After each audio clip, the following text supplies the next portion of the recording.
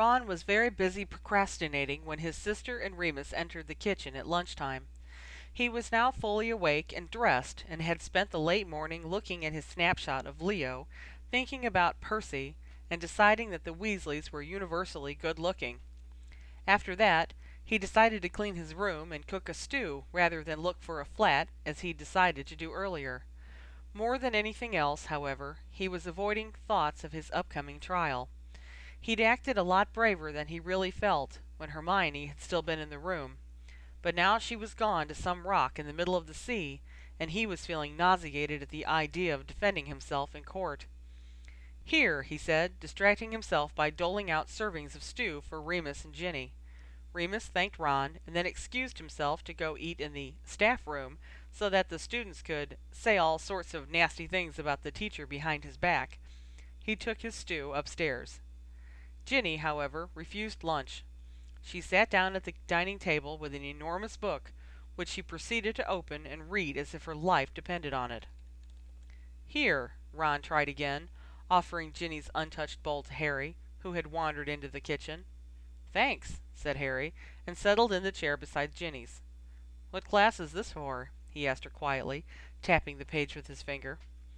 "A new one," Ginny answered curtly, but Ron noticed that she took Harry's fingers and moved them off of the book with one hand in order to turn the page with the other, and that afterward Harry didn't bother to move his hand out of hers. Their fingers remained touching, and Ron stared for just a second before getting a grip on himself. It was weird, seeing the two of them so comfortable, but it was all right. He'd get used to it, eventually. "Another one done," came a victorious shout from the hallway. "Thomas Ixion, guilty. His wife Celeste, innocent of the unforgivables, but she's going to be fined heavily, and they've placed her accounts under observation until further notice." Sirius strode into the kitchen, his eyes unnaturally bright, his face looking very thin. Ron hadn't noticed it before, but the lines around his eyes were growing deeper, and he looked sallow and unhealthy. He also looked exhausted. "I'm hungry," Sirius said, sniffing the air. "What is that?" "Stew." Ron handed him a bowl, which he took with barely a mutter of thanks before he dug in. "You usually don't get home for lunch," Harry said, turning in his chair. "Forgot my money pouch," Sirius mumbled through a mouthful of stew. "Would have stayed, but I was getting lightheaded. Hell of a trial. Outrageous." At the mention of trial, Ron felt his stomach turn. He'd been hungry just a moment ago, but now he felt he might be sick if he tried to eat. He put the lid on the stew pot and sat down with the rest of them. "Oh, yeah?" he said, trying to sound nonchalant. "Why? What was it like?" "Ixion didn't have a chance. Evidence was stacked against him. Real evidence, too. None of this, 'Oh, I was working under the Imperious' loophole crap. No, this waste of life had tried to set a family's house on fire. Muggle parents, wizard children, and he tried to start the fire in the Muggle way. Figured he could never get indicted for it if it didn't involve magic. He filled 2 milk cartons with papers and kerosene. Must have thought it would be the perfect fire starter. And it might have been. Trouble was, the Muggles had rigged some sort of system in case of an emergency." "A fire alarm," Harry put in. "Right. So they got down there, put the fire out. The kids were smart enough to be suspicious that it was Death Eater activity, and they turned in the milk cartons as evidence." Sirius grinned. "They were full of papers, like I said, along with gasoline-soaked photographs. You'll never believe who the photos were of." Ron shook his head. "You can't mean they were of himself," he said. "Thomas Ixion III in full and moving color. A lovely one of him and his wife. Several of him getting different sorts of awards. One of him in trunks. But that's just ludicrous." "So setting someone's house on fire," Ginny said sagely, not looking up from her book. "True." Sirius finished his stew with a decided slurp and stood. "Leaving?" Harry asked quickly, and Ron glanced at him. He hadn't thought about it much, but the whole point of moving in with Sirius for the summer was so Harry could spend a bit of time with his godfather. That hadn't really happened, what with all the trials. It was sad, really. "Have to," Sirius said. "Another one this afternoon, and it's got the better of me, I'm telling you. I know the woman's guilty. I know it. But I can't prove it. I swear, I'd use illegal means to prove it if I didn't know what it was like to be in her shoes. Just in case. I keep telling myself, just in case. I have to be fair. He sounded almost manic. If I were anybody else, I'd have had her stunned and thrown straight back into culprit, he muttered. The counselor ready to throw her back in, and they all think I'm crazy. He rubbed his temples. Can't trust anybody else to do this. And then I've got that money-grubbing Malfoy advocate shooting me looks when he passes me in the street. What? They're getting ready to prosecute me? Ron demanded. You've talked to their advocate? No, I've just seen him. But I know his type. Classic Death Eater sycophant. Sirius looked disgusted. You've got nothing to worry about, Ron. Between the witnesses we have, and Colin's photographs from the hospital, we've got more on them than they do on you. Ron tried to look convinced. Sure, he said. So I'll just sit tight until next week then. He knew he sounded terrified, but he couldn't help it. Sirius gave a short laugh. Look, if you're nervous, I'll tell you what. Come up to London with me and sit in on tomorrow's trial. See what a real criminal has to go through. I guarantee, once you hear the charges against some of these people, you won't have a care in the world. I wouldn't want to interrupt or anything, Ron began, but he had to admit he rather liked the idea. He'd get to see the inside of a courtroom. He'd get to know what trial proceedings were like. He wouldn't be so uninformed when he went up against Malfoy. It wouldn't be an interruption. You'd sit behind counsel and observe. Sirius pulled his wand. Invitation's open. I'll be leaving at 7 tomorrow morning, and you can come then if you want. See you all tonight. He disapparated. Well, Harry said after a moment. He was looking, rather tensely, at the place where Sirius had just been. Ginny looked up from her book again. You all right? She asked. Her fingers were still on his, and it looked to Ron like she had tightened them. He hasn't said a word to me about Azkaban. Harry smiled grimly. Not one word. Don't you think that's strange? Ron was about to answer when he realized that Harry wasn't really talking to him. He was talking to Ginny, who was answering quietly, now moving her fingers a bit on Harry's hand.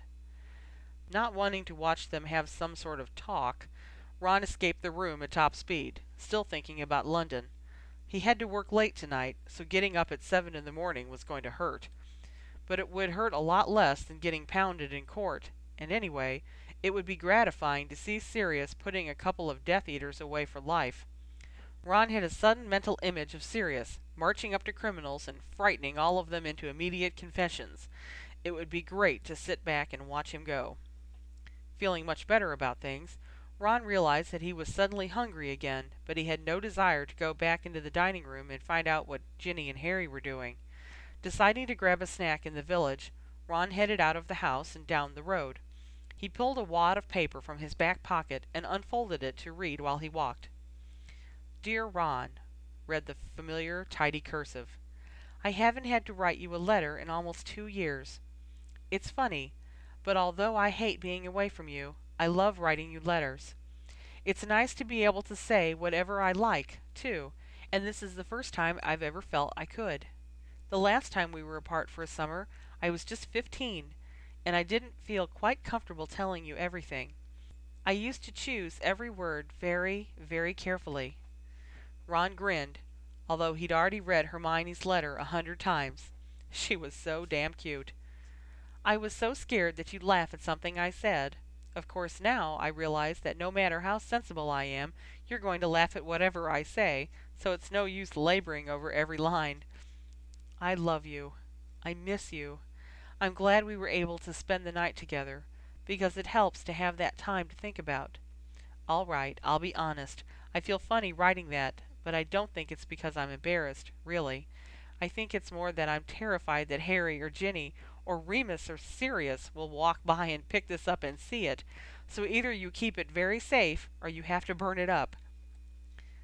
Cortona is so beautiful that it doesn't seem real. Neither does Delia. She's the thinker. She's so wise, or so she seems wise. You know the way Dumbledore just made you feel that he knew? Delia has that quality. She had me tell her all about how we built Expecto Sacrificum, and she hasn't kicked me out yet. So I guess I'm staying. I'll write more about the island and the robes she gave me. They're sleeveless. I like them." Ron had a feeling he would too. Imagining Hermione in sleeveless robes, he continued reading. "But I'm going to write all of the newsy things later on, in a letter for the whole house. This one is just for you, and I'm very tired, and not really in the mood to put down a lot of details like, 'and then I had tomatoes and olives.' I know you'll beat Malfoy. I know that between you and Sirius, there's nothing anyone can do to get at you. And if you need me to come back for any reason, you just tell me, and I'll be there. I love you, Hermione. P.S. Please tell Crookshanks that I miss him, too." Ron read the letter over and over until he felt it had burned right into his eyes. He wished he had a quill with him. He wanted to write her back, right now, and tell her that he loved her too. Tell her that he was an uncle. Ginny had taken an extra one just for her, in which the baby appeared to be sticking out his tongue at the camera. Perfect for Hermione. Ron grinned and shoved her letter back in his pocket, trying to imagine up a good reply. He was so busy imagining his letter, and her expression upon receiving it, that he forgot to look where he was going, and very nearly ran down an elderly wizard. "Ho there, young man!" creaked Mr. Archibald.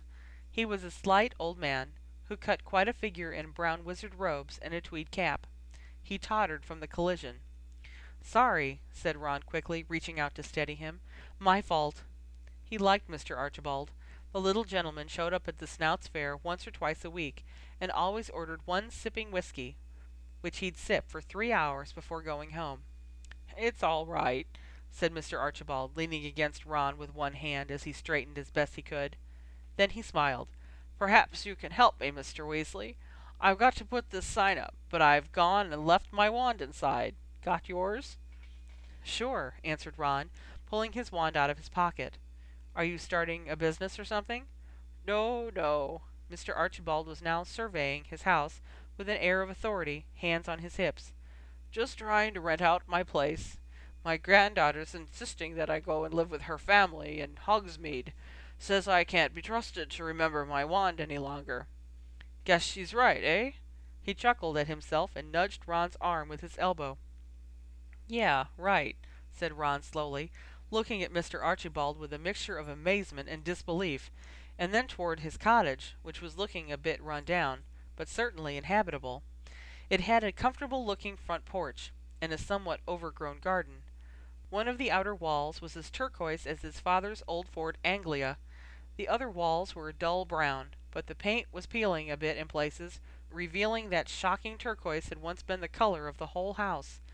It was eccentric, but it was nothing that a bit of magic couldn't fix. "Say, how much rent are you asking for this place, anyway?"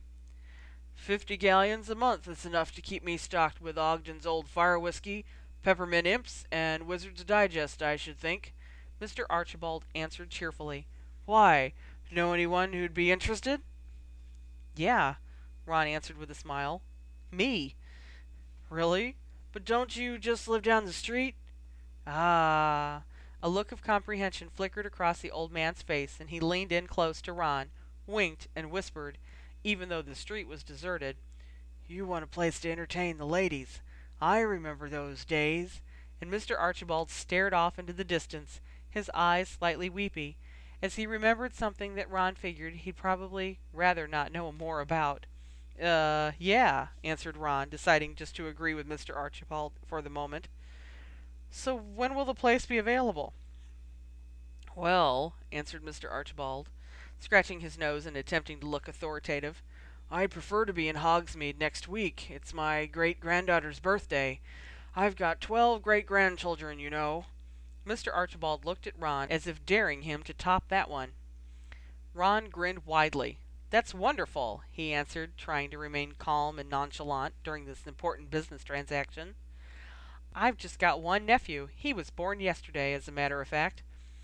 "Then congratulations are in order," cried Mr. Archibald. "Yes, yes. Once an uncle, you'll get the itch to have one of your own. I remember it well. Definitely going to need a place to bring the ladies. He looked contentedly from Ron to the little house behind him. "It'll be good for this old house to see some young life." "So then, it's all right if I rent it?" Ron asked, ignoring the comments about fatherhood as best he could. His ears felt remarkably hot. "Quite all right. No reference necessary. I know you're working steadily at Goldie's. Will there be what do you young people call them now? Will you have a flatmate?" "Just my friend Harry. You know him." Mr. Archibald started visibly, and gave Ron a knowing look, but seemed determined not to make a fuss about fame, though Ron imagined that, once in Hogsmeade, he'd be spinning tales to all 12 of his great-grandchildren about how Harry Potter now lived in his old house. "I'll bring a deposit by this evening on my way to work, then, shall I?" Ron suggested in the most businesslike manner he could muster. "Certainly," answered Mr. Archibald, with a matching air of formality, reaching out to shake Ron's hand. "I shall expect you." "Great." Ron shook his hand and had jogged part way back up the road toward Lupin Lodge when he remembered something. "Mr. Archibald," he called back, "does your cottage have a name?" "The Notch," Mr. Archibald called back. Ron jogged the rest of the way home, but it wasn't going to be home for long. In a week, home would be the Notch. He grinned to himself. Great name. Weird color, but it had character. And it was barely a quarter of a mile down the same street. Harry could stay near Sirius. He could stay near Hermione. He burst through the door of Remus's house and jogged into the kitchen, forgetting that Harry and Ginny had been in there talking. They were there, still, and the talk looked quite private. But whatever it was, it could wait. "Harry," Ron interrupted happily, ignoring Harry's reluctant glance and Ginny's despairing look, "do you want to see our new flat, or what?"